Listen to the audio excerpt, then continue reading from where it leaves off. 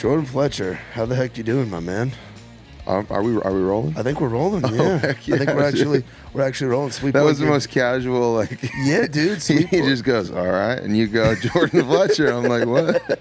Yeah, well, you've been doing a lot of the interview thing, the radio tour thing. That's just been how long you been doing that now? It's been I haven't seen you. It feels like a year, maybe a year and a half. It's the Dude, last time I saw you. Yeah, it's been a minute. We've been doing this radio thing for since April. I So think. it's just been nonstop. Just they tell you where to go and they send you out there. And if it does, it's honestly the better it does, the more you do, because you go back and you do these different radio stations and play shows and whatever. So yeah, it's been fun, but it's been busy for sure. Yeah, because I've heard the radio tour grind is different from the regular tour grind. Because you've been used to you've been doing the regular tour grind as a musician, as an opener, like going out doing your own thing for years now. That's how you and I first met, was on the road. 6 years. I've been road dogging it for 6 years in one way or another. Yeah, like I started with Job. Like I'd been in town for a couple months. So 2016, I got on the road with Job Fortner playing drums. And then I did that for like 6 months and then met Gary and Charlie. And so I did that for years before I got off the road with them. So how does that kind of grind of, and then you doing your own stuff, which is how we had met from when you were out doing 2019, when things really started clicking and happening. How does the show grind compare to the radio tour grind? Dude, it's a whole different world. I didn't expect it to be that way, but it's like, you kind of have like your schedules, like for if you're doing the weekend warrior thing, you leave on Thursday or Friday or whatever. And, if you've got a travel day, it's a travel day. And if you're waking up early to go to a show, that like, you've got sound check and everything, and you can kind of build up to the whatever show it is. Yeah. But with like radio tour, it's like there were days that we were doing 3 shows a day to where it was like literally 3 airplanes, like in different parts of the country. So it was crazy.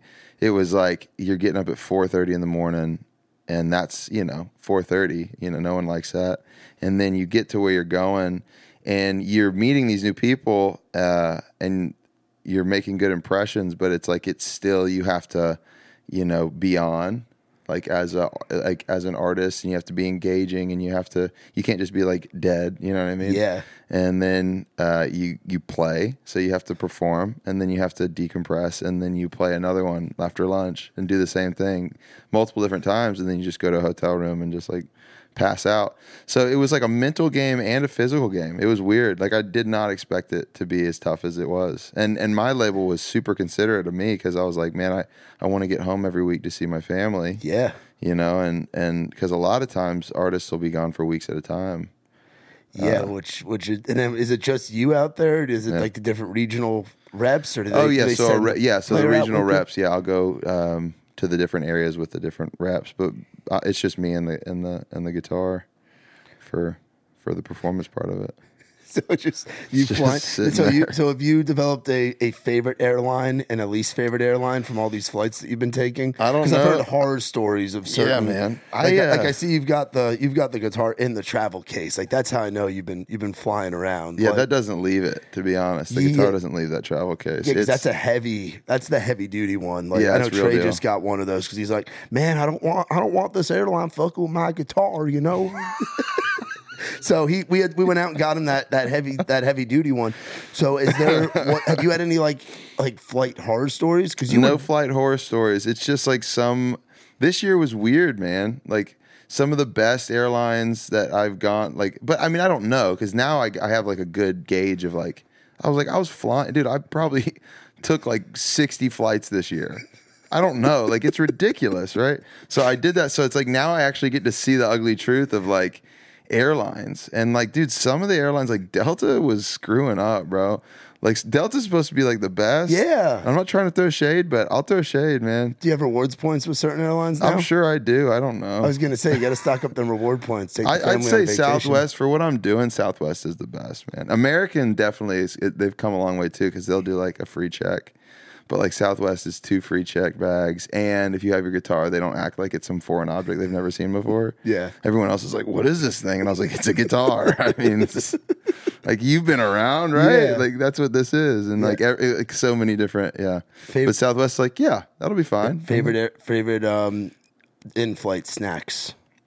Or did you take a flight that was long enough to get the meal? Remember back in the day when they used to give you like whole ass meals on there? Yeah, but I mean, Now they give you like nothing. Or your flight's so quick. yeah, a because lot you're of going them. from market to I mean, market I to would market. go east to west coast. So that's 4 hours. So like we've done plenty of that. But I will say, I know I just threw shade at Delta, but they got those biscotti or whatever. Oh, it is. dude, those little cookies are the best. Yeah, You'll get 2 of them. those little ginger shortbread things. Yeah. And like I think I have some in my backpack right now, just like That's a true traveling man right there. Yeah, man, I got them, have the and you snacks just on get some coffee and you dunk them. And, Oh, dude, the best. like grandma style, straight up. Grandma style for sure, the best. Is there a favorite place that you've been, like where you didn't know what to expect? Because you're from Florida, but you've traveled around the country for years doing the music thing. But Right. when you do the radio tour thing, you're getting to see it from a different angle. Is there a city or a place that was like, oh damn, I didn't think I was gonna like this place as much as I did?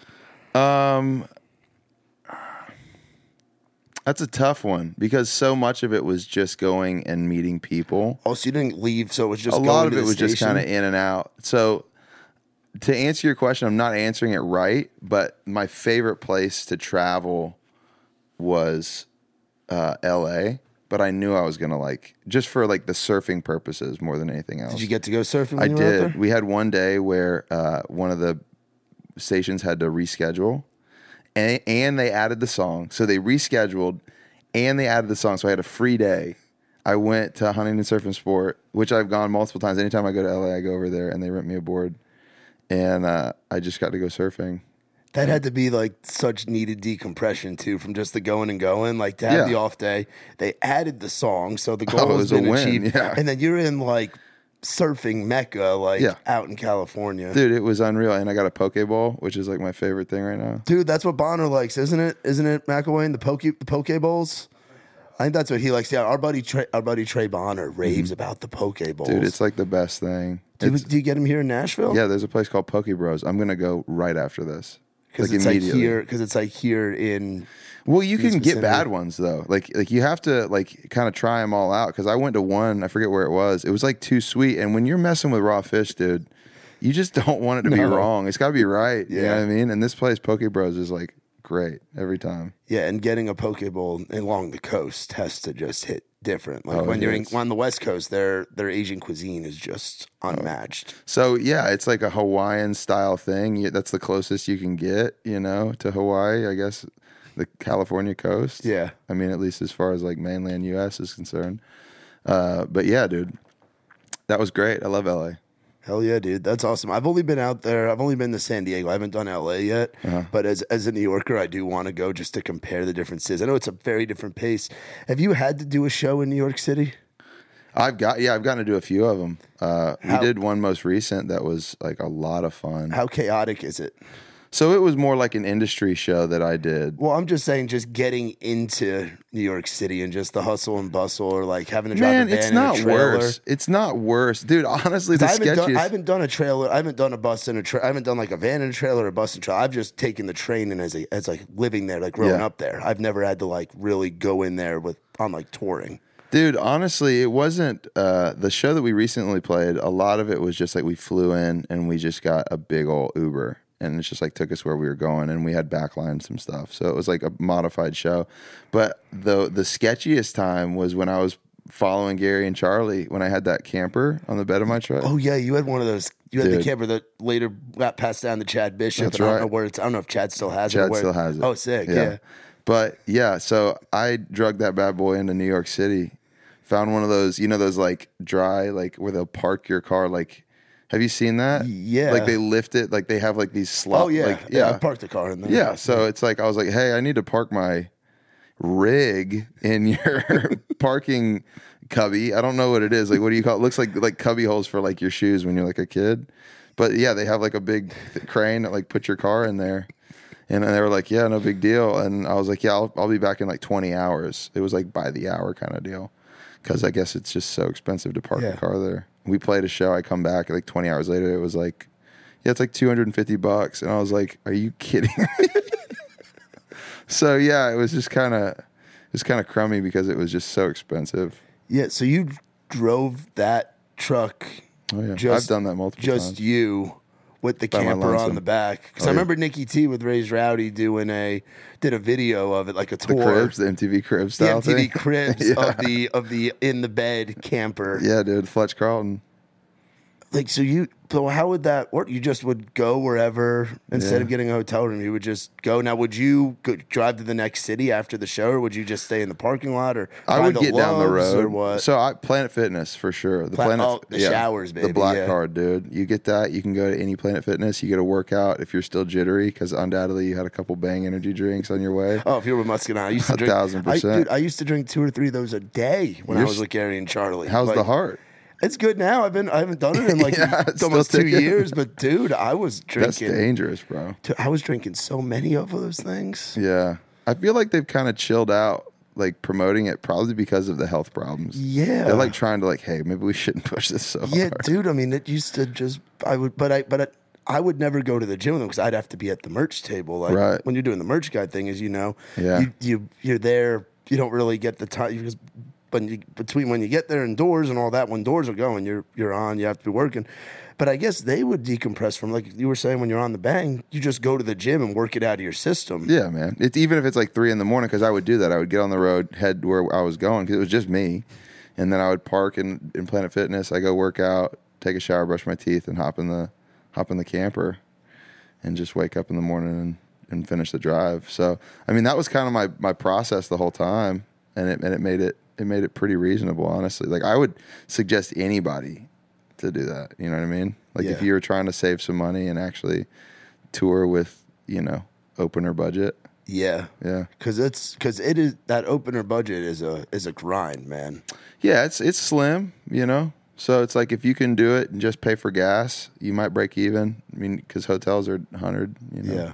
What were some of your merch selling tactics from back in the day? I didn't. Did you have any tactics? I was so bad, dude. You had to have some tactics. Like I put the boyfriend or the husband. I used to put the boyfriend or the husband on the spot and be like, "Is she really your porch swing angel?" Dang. And then the guy would look at me like, "Oh, screw, like fuck you, man." And the girl would be like looking at him like, "Well, am I?" And then he'd buy like everything. That's genius. No, I didn't do that. If I made Gary and Charlie any money, I'd have been surprised. I was such a bad merch guy, dude. I was the worst. Dude, I think I have like 6 or 7 shirts that I just like took because I forgot to bring enough clothes. And I couldn't wear the same shirt 3 days in a row for different shows, and so like I had like 3 of those, like the old original WD-40. blue. No, like the blue one with the fly fishing rod. You remember that? Oh yeah, Dude, the fly rod, the WD-40 shirt. Yeah, dude. It's like the black, where it's like the gray. They trade like they had a lot of shirts that were. They did a good job with that merch, and they still do to this day. Dude. And their crowd just buys so much of it. Yeah, man, they've got The Brandy Hewitts and the They're Lauren Farr. killing You know the 100%, Viners, yeah. dude, yeah, they're killing it. But no, I guess my only tactic was I used to take their CDs, like their physical CDs, and I would like do a little rainbow. I'd spread it like that on the thing, and then I would like move one like that much, so it was like perfect, and then one was like kind of screwed up, because anytime, like without fail, someone would walk by and they'd have to fix it, and then they'd like look at it, and I'd be like, "You want that?" And they'd be like, "Yeah," and I'd be like, "All right."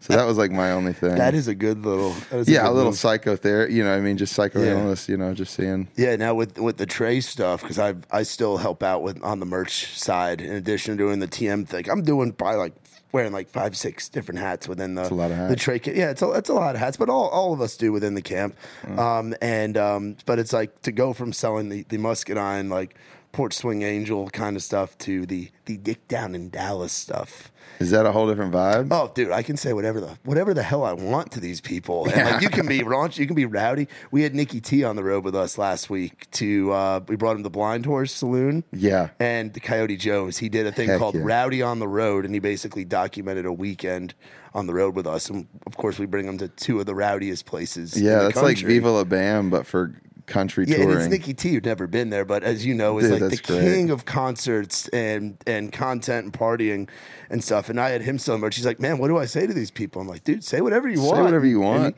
And Get some stuff off your chest. Like, really, yeah, get some of that anger out, man.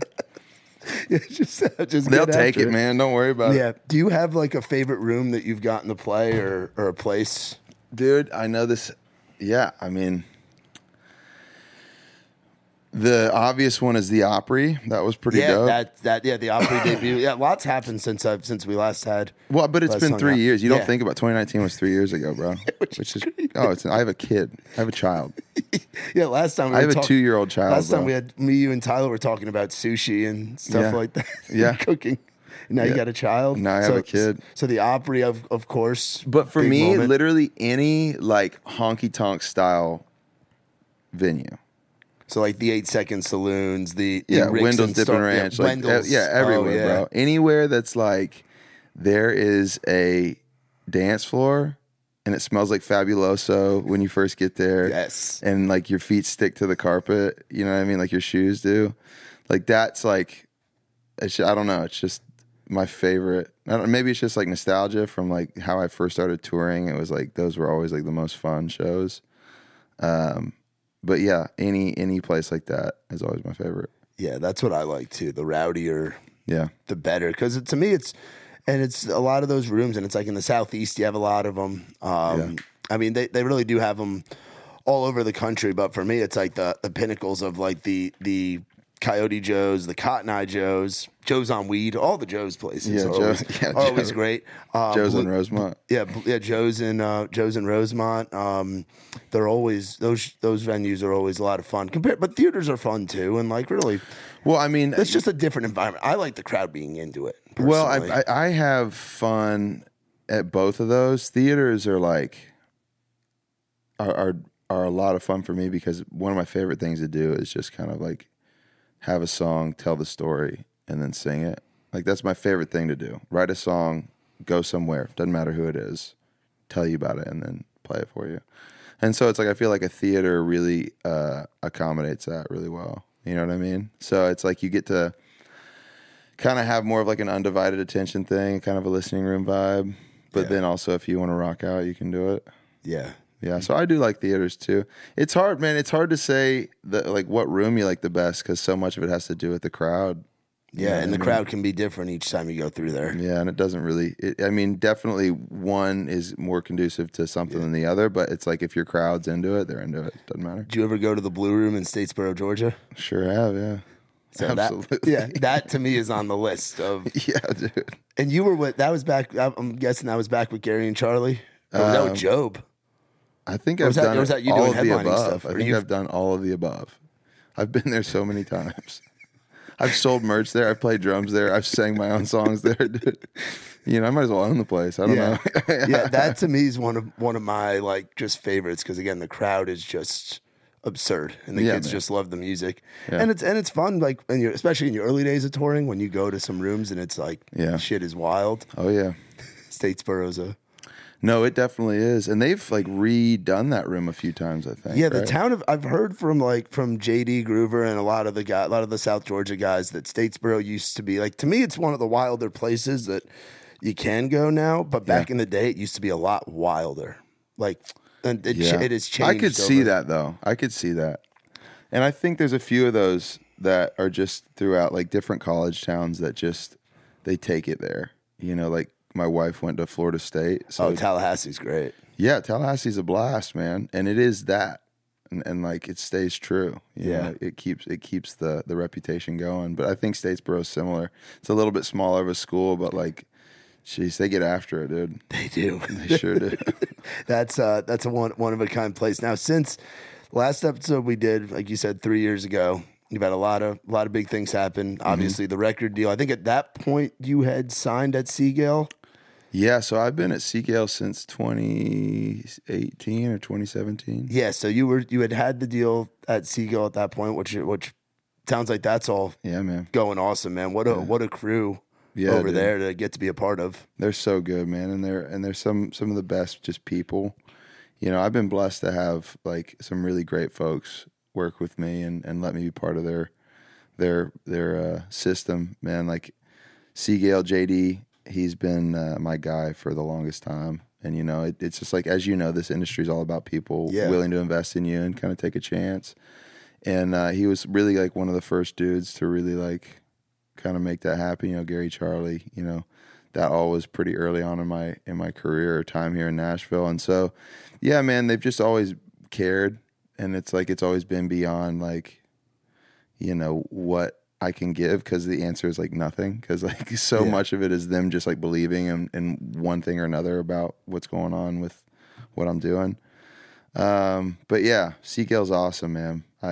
We've gotten some great songs, and I love where I'm at as a writer right now. Yeah, and I've got you know, I thank them for so much of that, you know. Yeah, and this project, which is half of the full project, right? Yeah. So chapter 1, you talk a lot about your dad in there. How big of a role is kind of the story of growing up and the family dynamic for you and telling that story and having that message in there with a song like Firebird with death and taxes and like, dude, the stuff just good vibe, just easy listening. Like it makes you feel something when you listen to it. Me and Nikki T were jamming out to it. We're jamming out to it a bunch last night. We were driving around getting into our usual shenanigans. Heck yeah. But for you, like the story of talking about your dad passing and Firebird and all that stuff. How important is that stuff to you?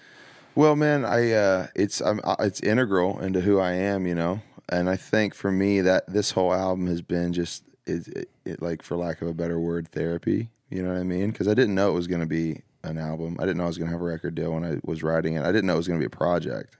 I was just kind of writing these songs. You know what I mean? And like, because I thought I was moving back to Florida when COVID hit. Really? You know? Oh, 100%. My first publishing deal with Seagale was up, and we found out Kelly was pregnant, and we didn't know, like, nobody was cutting anything, and I didn't have a ton to like that would make sense for me to negotiate. Like not to say my deal was bad, but you know, beginner deals are beginner deals. Yeah. You know, you're supposed to develop as a writer and get more stuff, and then it can expand and kind of facilitate more going on. But like, I was just in this spot where I just didn't have a ton happening, and then COVID hit, and it was like, man, I don't know if I'm gonna be able to keep this up. And so I was kind of getting my head around the fact that we were gonna move back to Florida, and I was like, well, while I'm here, I might as well tell my story. You know, and so that was where that all came from. It was just literally me trying to tell a story to my son, because, you know, he was just born. He wasn't even born when I really started writing it. And I just wanted to have something to kind of give him if he was like, hey, man, why was I born in Nashville, Tennessee? Yeah. You know, just something. And it was really cathartic. And then it just so happened that Triple Tigers thought it was something worth investing in. And we got to do this album with Dave Cobb, and it's been sick, man. Yeah, what is that like, working with a guy like Dave Cobb that's been around the block for a while and just been it's legend. Insane, man. It was super, super cool. Like I was realizing, like, at the time, it was like that was like the stuff that he was producing was really the only stuff I was listening to. And that's really what got me into loving country music, you know, again. You know, I think a lot of people growing up in the South, like, at least for me, like, I was, you know, anytime I got in my mom's car or my aunt's car, it was, you know, Brad Paisley or Toby Keith or whoever, you know what I mean? And it was like, so I was listening to all that. Yeah. But that was like what my parents were listening to, you know what I mean? So I was like kind of finding other stuff. And then it wasn't until I got back into college that I was really diving into, like, you know, I mean, Ryan Nelson got me he really got me into writing, because he was doing that whole thing, and he'd always been in like hardcore bands, and then he started kind of diving more back into country music. And I remember he made an album when we were all in college, and I was like, dude, this is sick. How do you like write songs? And so we kind of like dove into that. But yeah, it was like, that's what I dove into when I got back into country music, like Jason Isbell. I mean, Stapleton, when he came out, I remember when that happened, it was like mind blowing. Yeah. And it was like Traveler's a one of a kind album. 100%, man. It's 20 years of his Nashville story. Yeah. And then Sturgill, like, that was the soundtrack of college for me. Yeah. Like, my cousin and I, we used to go to this it's called Pete's Bar in Neptune Beach. And it's the oldest bar in like, I think in Jacksonville or in that area. And we would play bumper pool and drink, you know, whatever Bud Heavies. Yeah. And they had a jukebox, and we just spin that Metamodern Sounds.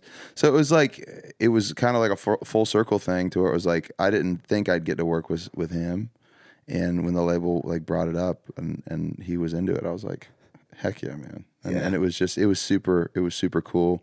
And the way he does stuff is so different, and it's just so raw, and that whole thing. It was a really cool experience. And it sounds like he let you be you, which is a big thing too. For sure. Yeah. Well, and I had to play. I say I had to. Like you have to. Like I had to step up in a lot of ways because it was like I was playing like the acoustic parts. I was singing, and it was just like so much. It was like it was raw, man. So much of it was like on the spot, live recording. And then, like, if we were overdubbing stuff, I'd go play the electric guitar parts or then do the harmonies, which is something that I've just, like, never done. Yeah. And he was like, we're going to sit here until you get these harmonies. Yeah. You know what I mean? And so he just, like, really pushed me to be, you know, what I could be. You know what I mean? Which is super cool. Yeah. Now, talk about the whirlwind of Meon. Of you putting that out and you writing that song, and because I remember when that was kind of going on, because that was right before COVID, right? Yeah, and I remember the town was talking about it, and what looking back on that, the kind of the craziness of that. Well, that was wild too, because it was like one of the first times I'd written something that I'd gotten like outside interest in. So I was writing with Reed Isbell,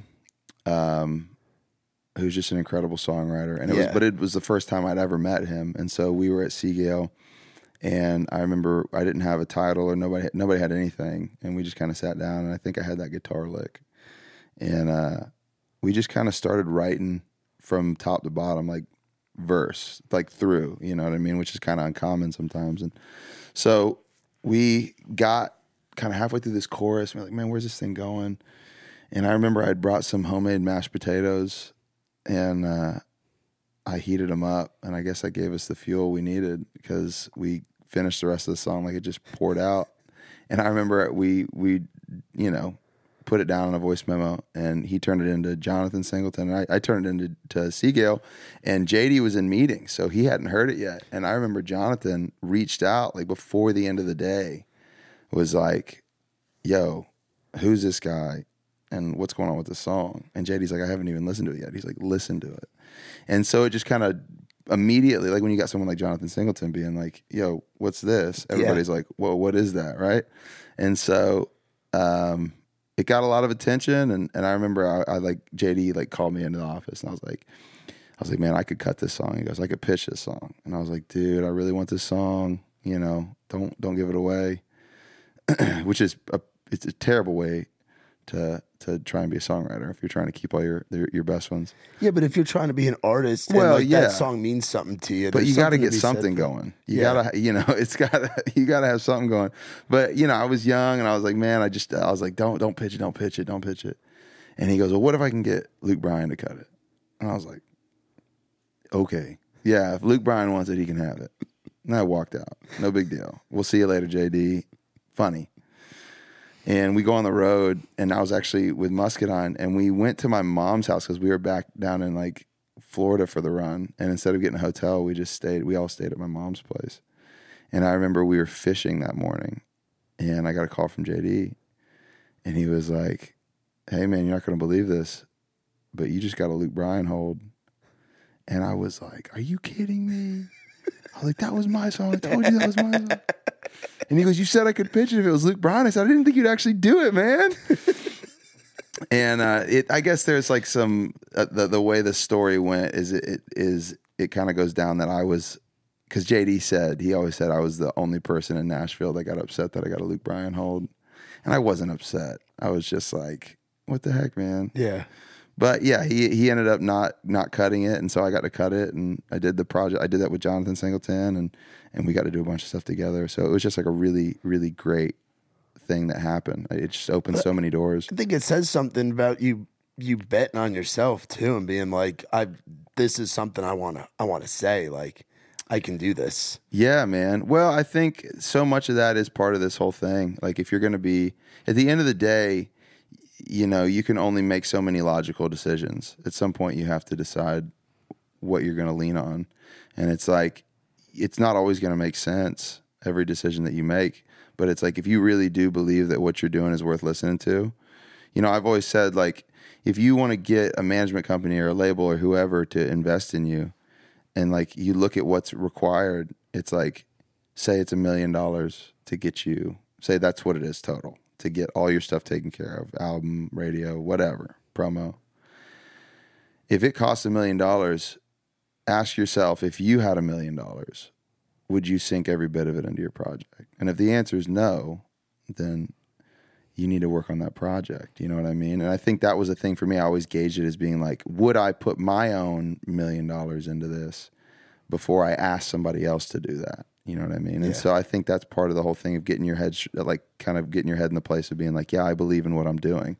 Yeah. I believe in $1 million worth or $2 million worth. Yeah. Yeah. And speaking of getting your head in the right place, you and I have something in common in that we're both not drinkers anymore. Yes. How important was the sobriety thing for you? Like, do you think you'd be able to do what you're doing now and what you've been able to do the last few years without making that, like, if you were still drinking? Like, how important is having that clear head as a writer, as a dad, as a husband, as a musician, an artist, like everyday life? Just how big has that been for you over the last few years? I mean, I'm sure you see that. I mean, that's like, I'll tell you right now, that was the first thing I thought. Well, there were two things I thought when I quit drinking. I quit drinking, and then I remember I had a $100 bill folded up in my wallet, and I remember like a month later, it was still there. So I wasn't, you know, and if you're drinking, that goes away in a night. Oh, yeah. Right. So I was like, whoa, I'm not going to be completely broke forever. You know what I mean? And then the second thing I noticed was once I started getting to do all the stuff that I was doing, like driving for Gary and Charlie and doing all this stuff that just was so taxing and required so much of you that I wanted to do, I would not, like at the state that I was in when I was drinking the way I was, it just wouldn't have ever worked, man, because I was so unhealthy, man. I was like sniffing 300 pounds, like my hangovers were vicious. It was like just such a dark place for me.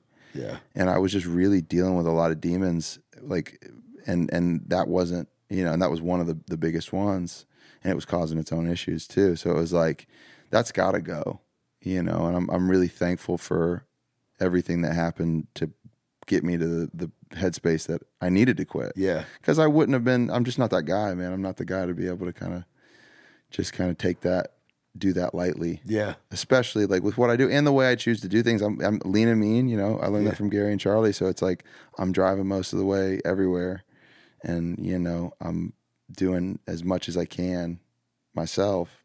And it's like, if you're trying to, you know, recover from a hangover, you're not going to be able to do all that stuff, much less be a husband and a dad. Yeah. And, you know, try to go to the gym and, you know, have other things going on and write songs and do that whole thing, like what everybody does. I'm just not the guy who's able to do that and then add, you know, half a bottle of Jack Daniels to it. Yeah. Was it tough do you remember the first time you played sober? Yeah, it was Whiskey Jam. Yeah.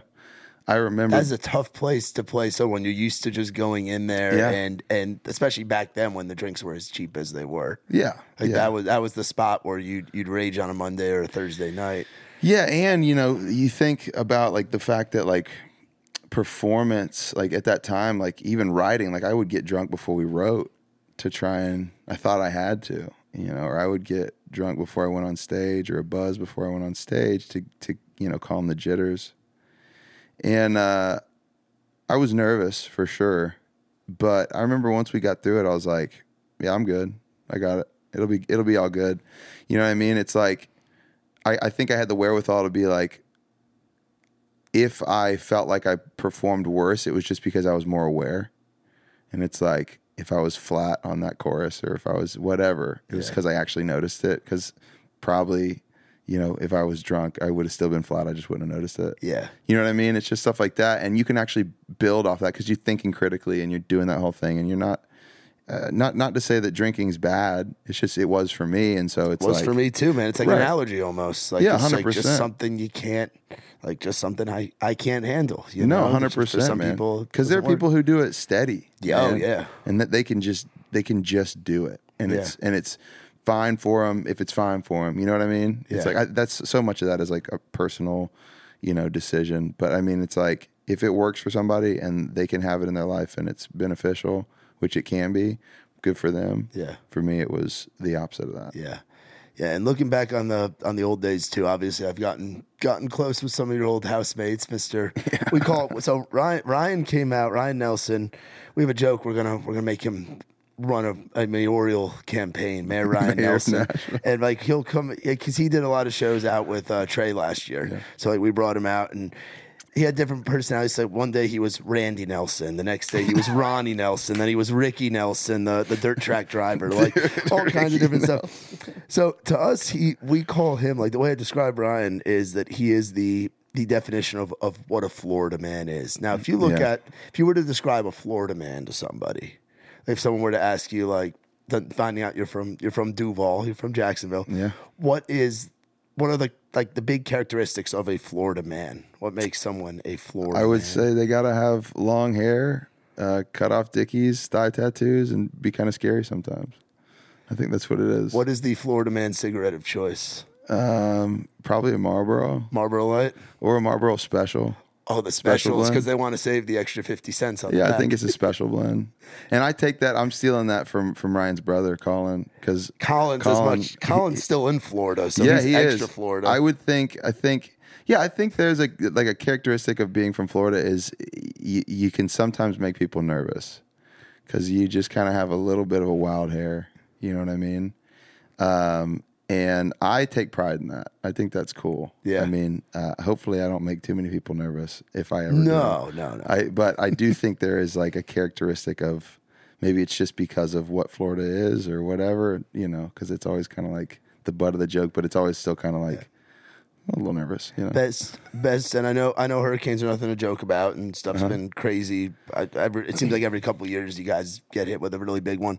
Yeah. But best hurricane party story, because I know hurricane parties are a real thing. Ryan's told me about them. I'm sure you and Ryan have done hurricane parties together. Man, I remember there would be times where I don't remember. Yeah, we would just go get a bunch of alcohol and just party, because where we were, it never. So I mean, there's a lot of water because we were near the river, so it would get high, and sometimes it would flood a little bit. But we were fortunate to be kind of in a higher area, like in that area, North Florida.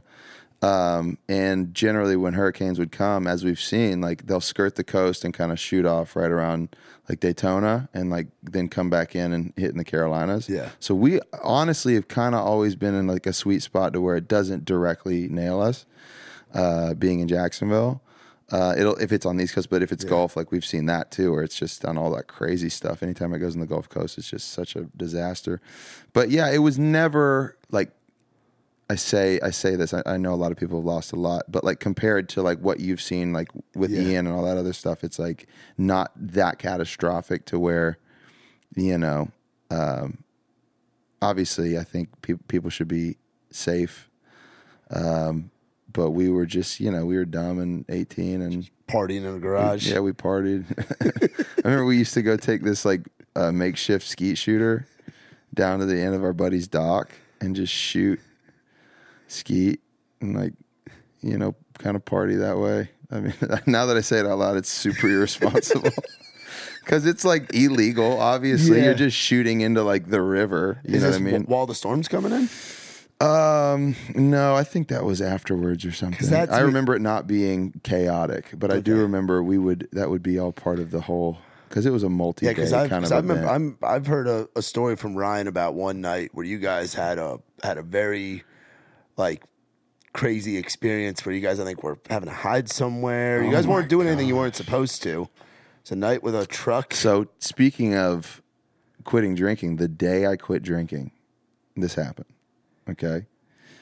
And it's such a and like Ryan's got like two of those stories, because that one time they got shot at too while they were driving here in Nashville. That was a weird time. It was like within months of each other. But like what happened with us was I quit drinking Christmas Eve.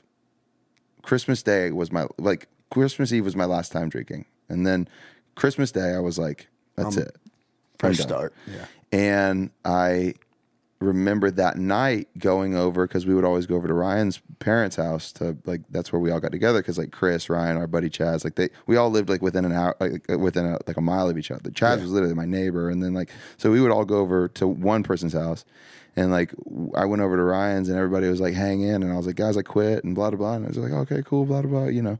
And so we were having just like a night like normal, and I was like just trying it out, being sober, and I remember it got like 2 a.m. and I was sober as a judge, and we were just like walking around the neighborhood after like the party had died down, and Ryan and I were just talking like we always would, just talk about industry, whatever. Yep. And I remember we were just like sitting on the front of his neighborhood, which was right on State Road 13, and it was super foggy that night. Like you couldn't see, like I wouldn't be able to see your oven over there. It was so foggy. And I remember this, like a car would come every like 15 minutes, and we're just sitting there talking shop. I mean, 2 a.m. And I remember seeing like this glow come, and we'd see headlights come through. And then after a while, I remember seeing this one car move kind of slow, and it was like kind of cruising through. It was probably going 40, 45. And I just remember seeing that, and it was kind of a sketchy looking car. It looks like it'd been like faded. It was like blue at one point, but it was like faded gray, and it was like like this SUV, and like the rear shocks were like completely bottomed out. Like it was just like not well taken care of. Something you would notice, you know what I mean? And it like had all these like sap stains from like being just under a tree for years or whatever. So it's just like this pretty bad looking vehicle. Yeah. And I remember they drove by, and I just noticed it, and like neither one of us said anything about it. We were just kind of talking. But if you go down 13 and then you kind of take this loop, you can be back in about 10, 15 minutes.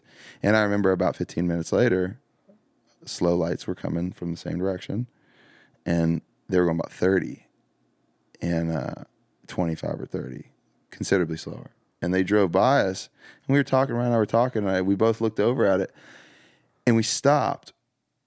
And I looked at Ryan, and Ryan looked at me. He goes, "Should we run?" And I was like, for whatever reason, I don't know. Like, that's not a normal thing to say in a normal situation. No, hey, should we run? It's like, no, I'm not going to run. No, but we both, he looked at me and goes, should we run? And I looked over there, and like right at that moment, that car turned into a neighborhood and hit its reverse lights. And I said, yeah, we should run. And so we took off down into his neighborhood, took the first left, and then the first house on the, so like just like the first place that we could find cover. Because I don't know, it was just like going with your gut, just being like, this is bad news, man. This is on Christmas? Yeah, it was Christmas Day. And so, like, I'm thinking in my head, I'm like, man, so they're definitely coming back. And it's like, your buddies by their vehicles. And I was like, man, none of our buddies drive that car. Our buddies would have hollered out the window. Yeah. You know what I mean? It's not like, it just didn't make any sense. You know what I mean? And so like we ran over, and we get to this house, and they have this like big car hauler, like there's enclosed like 3-axle car haulers in his driveway, and it's parked right up to his garage. And so like we run around this thing, and we're just kind of standing there. And I remember seeing because the fog was so dense, you could see the lights over the pine trees. And so you just see it take a left slowly into Ryan's neighborhood, and takes another left, and you hear it go into the grass and stop. Lights go off. Car turns off. You hear the doors open, and you hear people start, like multiple footsteps walking through. St. Augustine grass is like really rough and crunchy. You can hear it. And so like you hear them walking through. And I remember sitting, I was standing here, and Ryan was like crouched back here. He could kind of see through like the crack, like right where the trailer was parked, and the I just realized how long the story is. Yeah. But you're good. And the garage. And he's standing there, and there's like this pile of bricks, and Ryan's got a brick in his hand. And we're like straight up fight or flight. Like we're cornered. Like it was freaky, man. And I remember standing there sober, and I remember thinking to myself, I was like, what a hell of a day to get sober. Like, good night. And so I'm standing there, and I hear these people walk, and Ryan says, like, afterwards we were talking about it, and he said there was someone like just like right there, like just right on the other side of that trailer. And it's multiple people. And I remember being like, somebody's walking around here, and I was like, I am a grown man. I'm assuming these are grown people. I'm going to talk about this. I don't hide. It's like, what's the problem here? That's where my head was. I just remember being like, forget this. I'm not afraid. Literally started walking, like I was about to walk and come out from behind the trailer, and it was like God was like, nah, dude. Like a physical reaction. Like I'd never felt darkness like that. Like a real darkness before in my life. I was like, whatever's on the other side of this trailer has no good intention for me. And I just remember we just stayed put. And I guess at some point they skirted out, because I remember just being like, after a while we kind of didn't hear anything. We kind of peeked around, and yeah, they were gone. But it was crazy. We were hunted. I think that's what it was. Which is just absurd for a Christmas, just hanging out with your buddy in his neighborhood. Yeah, Merry Christmas. What do you guys have been? Yeah, Merry Christmas. Yeah. No, it was crazy, bro. It was sorry for that 15-minute long story. Dude, we love the stories like that, dude. Yeah, man, it was horrifying. You know what I mean? Like, I'd never, because I'm not a fighter. I never got in fights. No. You know what I mean? Not even like growing up, I never got in fights. Like, I don't know. I've just never been somebody. I mean, I've also never been like, nobody's like run up on me trying to fight before. Yeah. And so I was sitting there, I was like, man, is this going to be like, is this like the one? Like, am I going to fight out of here? My first day sober. Yeah, my first day sober. With Ryan? Yeah, with Ryan. Hiding behind a car. Yeah, with a brick. I mean, you got pretty good odds at that point. You know what I mean? With Ryan and a brick. Yeah, Ryan's got a brick. We fight our way out of it. We'll be all right. Yeah. No, but I don't know. It just seemed pretty dark. You know what I mean? Just like the whole thing felt just like there was like some pretty evil intentions behind it. Yeah, well, the world it works in mysterious ways, and the good Lord has a plan for everybody. Man. Yeah. So I'm still here. Yeah, you feel like a lot of what you've done, like your relationship with God. I know you're a religious guy and stuff. Yeah. Did a lot of that come from sobriety, or have you had that for a long time? I grew up in the church, and I grew up Baptist. And I think that was a big part of me, like being able to kind of go to, prayer, the Bible, whenever I was in trials and stuff like that. With Dad passing when I was young, it's just like you kind of have to approach that one way or another. And it's like, for me, it was that was always a part of my life. I like, to be fair, I haven't lived right, but I don't know if anybody does. But it's always been just such a big source of kind of grounding for me. You know what I mean? Just having that as a reality, having faith. Yeah. But yeah, it's like without that, none of this would have happened. I mean, because the industry is all about, skills second, if that. Everything else is like opportunities at hand. Because I'm not the best writer or singer or player or whatever. And it's like I've got more than a lot of folks, and I can't take credit for that. So there's been a lot given to me for one reason or another. Yeah, it's like the song. It's like it was funny looking back on the Meon story about you as a writer, and then you fast forward during COVID. One of the first Zoom writes that you have during COVID in that time is Better Than Me. With Gary and Charlie and Ray and Riley and Randy Owen getting on that. And that was crazy. So that got cut twice. Like right after we finished it, Riley put it on an acoustic project. Yeah. And then it got recorded again, and he had Randy Owen sing on it.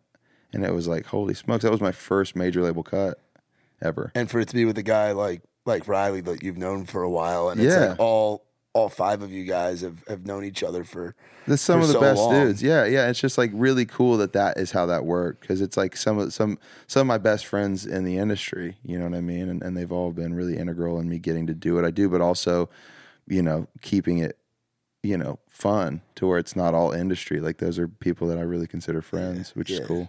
Now let's talk about the Jordan Fletcher single at radio right now. Yeah. Is it Rather Be Broke? So Death and Taxes. Death and Taxes, excuse me. Yeah. Was Rather Be Broke on? Was that out? Were you doing radio tour with that at all? Because I feel like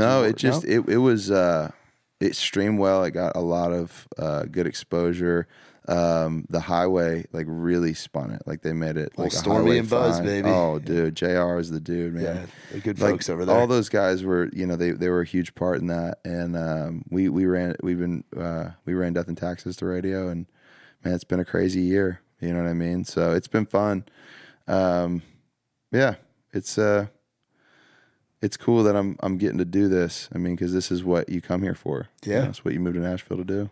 Yeah, amen. And for it to be a song, for it to be the first song on the project, on chapter 1, which is the stuff that you learned from your dad that you're passing down to your little one. Yeah, man. That's just that's so cool to see it be at radio and at the level that it's at, and be such a personal project for you, man. And it's the surreal. fans people getting to really know who Jordan Fletcher is and what you're all about. And that song, I think, describes you and your style so well, dude. That's a great appreciate it, first single to have there. Thanks, man. Yeah, it's really cool to well, the flip side of that though is like if they don't like it, they don't like you. You know? Yeah, well, yeah, there is all that pressure and all that stuff, but I think it's a killer song, man, and it is and it's a song people can relate to. I mean, yeah, man, I appreciate that. Death and taxes, and the things you learn from your parents or guardians, the things that your father says. Yeah, man. Now, real quick, couple last questions. I know we got to wrap up here.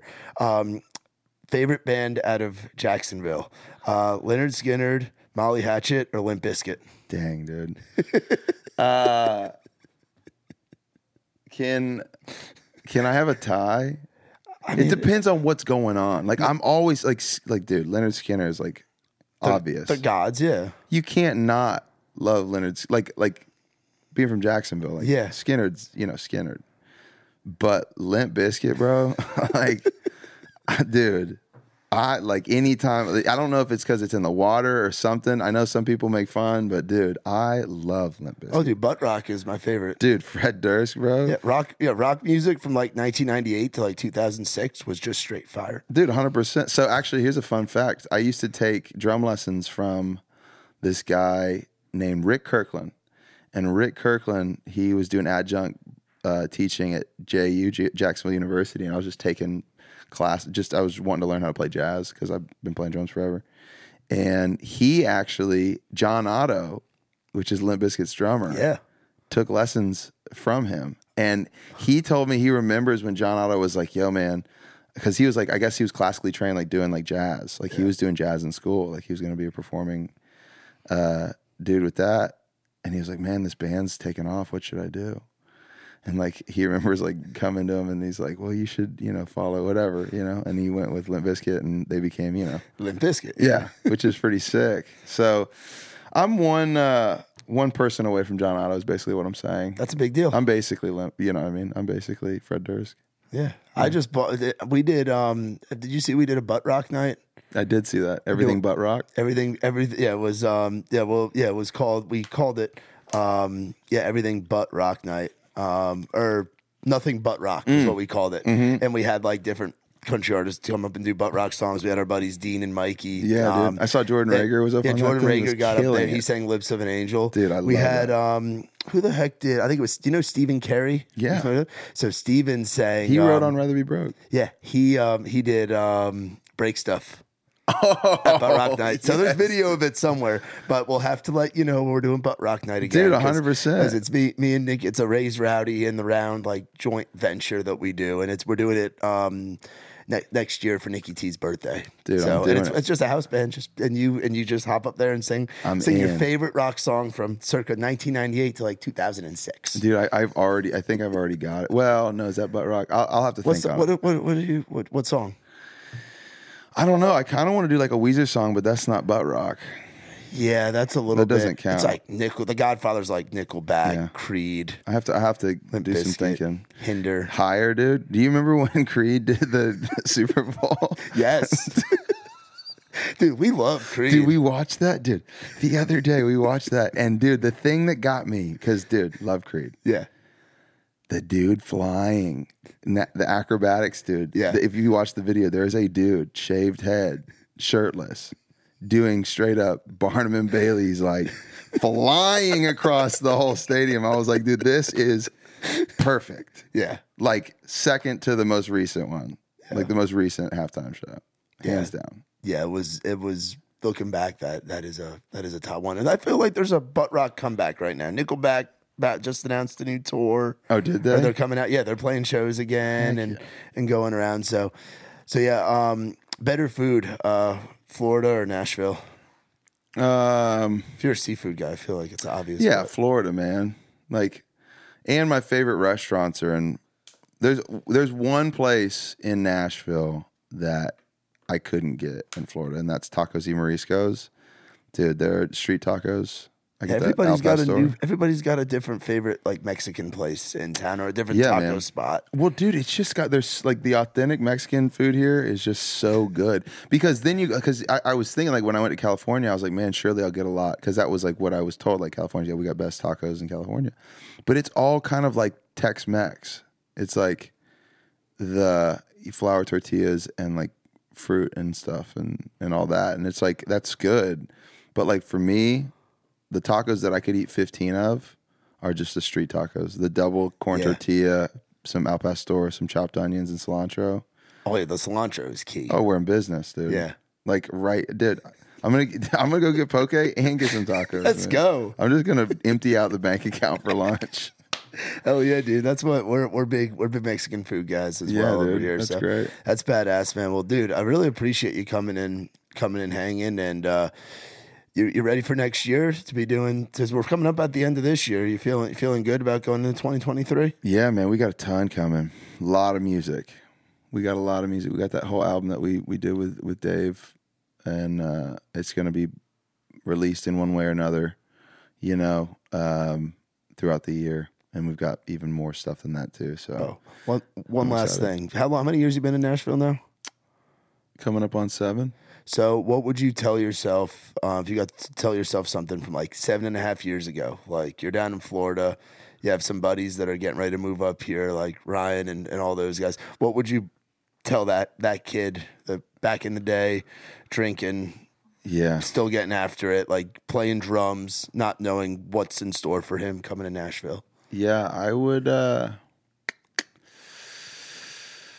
Man, I would tell him to probably hang up the drinking early, and I would probably tell him to start taking vocal lessons. I think that's what I tell him. Because it's like, bro, this stuff's tough. Singing is hard, man. Yeah, I've been taking vocal lessons for a couple of years now, and it has been a game changer. But because up until that point, it was just like so much wear and tear, and there's such a big difference between having technique of some sort and then not. Yeah. And I didn't for the longest time, and now I'm kind of like developing a style and a technique, and it's like sustainable. So like, I guess practically speaking, there's that, and don't drink anymore. That's probably it. Yeah, and the good things will be coming. Yeah, I probably wouldn't want to give it all away, because otherwise, then I probably wouldn't try as hard. The enjoyment of it, Yeah. I probably now, knowing me, I would have been like, oh, if it's gonna happen, then no problem, and I wouldn't have tried. I guess, I don't know. But yeah, man, dude, this has been great. Thanks for having me on. Dude, it's been a pleasure, and great catching up with you. It's been too damn long. Well, guys, be sure to check out our boy Jordan Fletcher. Be sure to request at your radio stations. All of our folks around the country watching this, listening to this. Death and Taxes. It's at radio right now.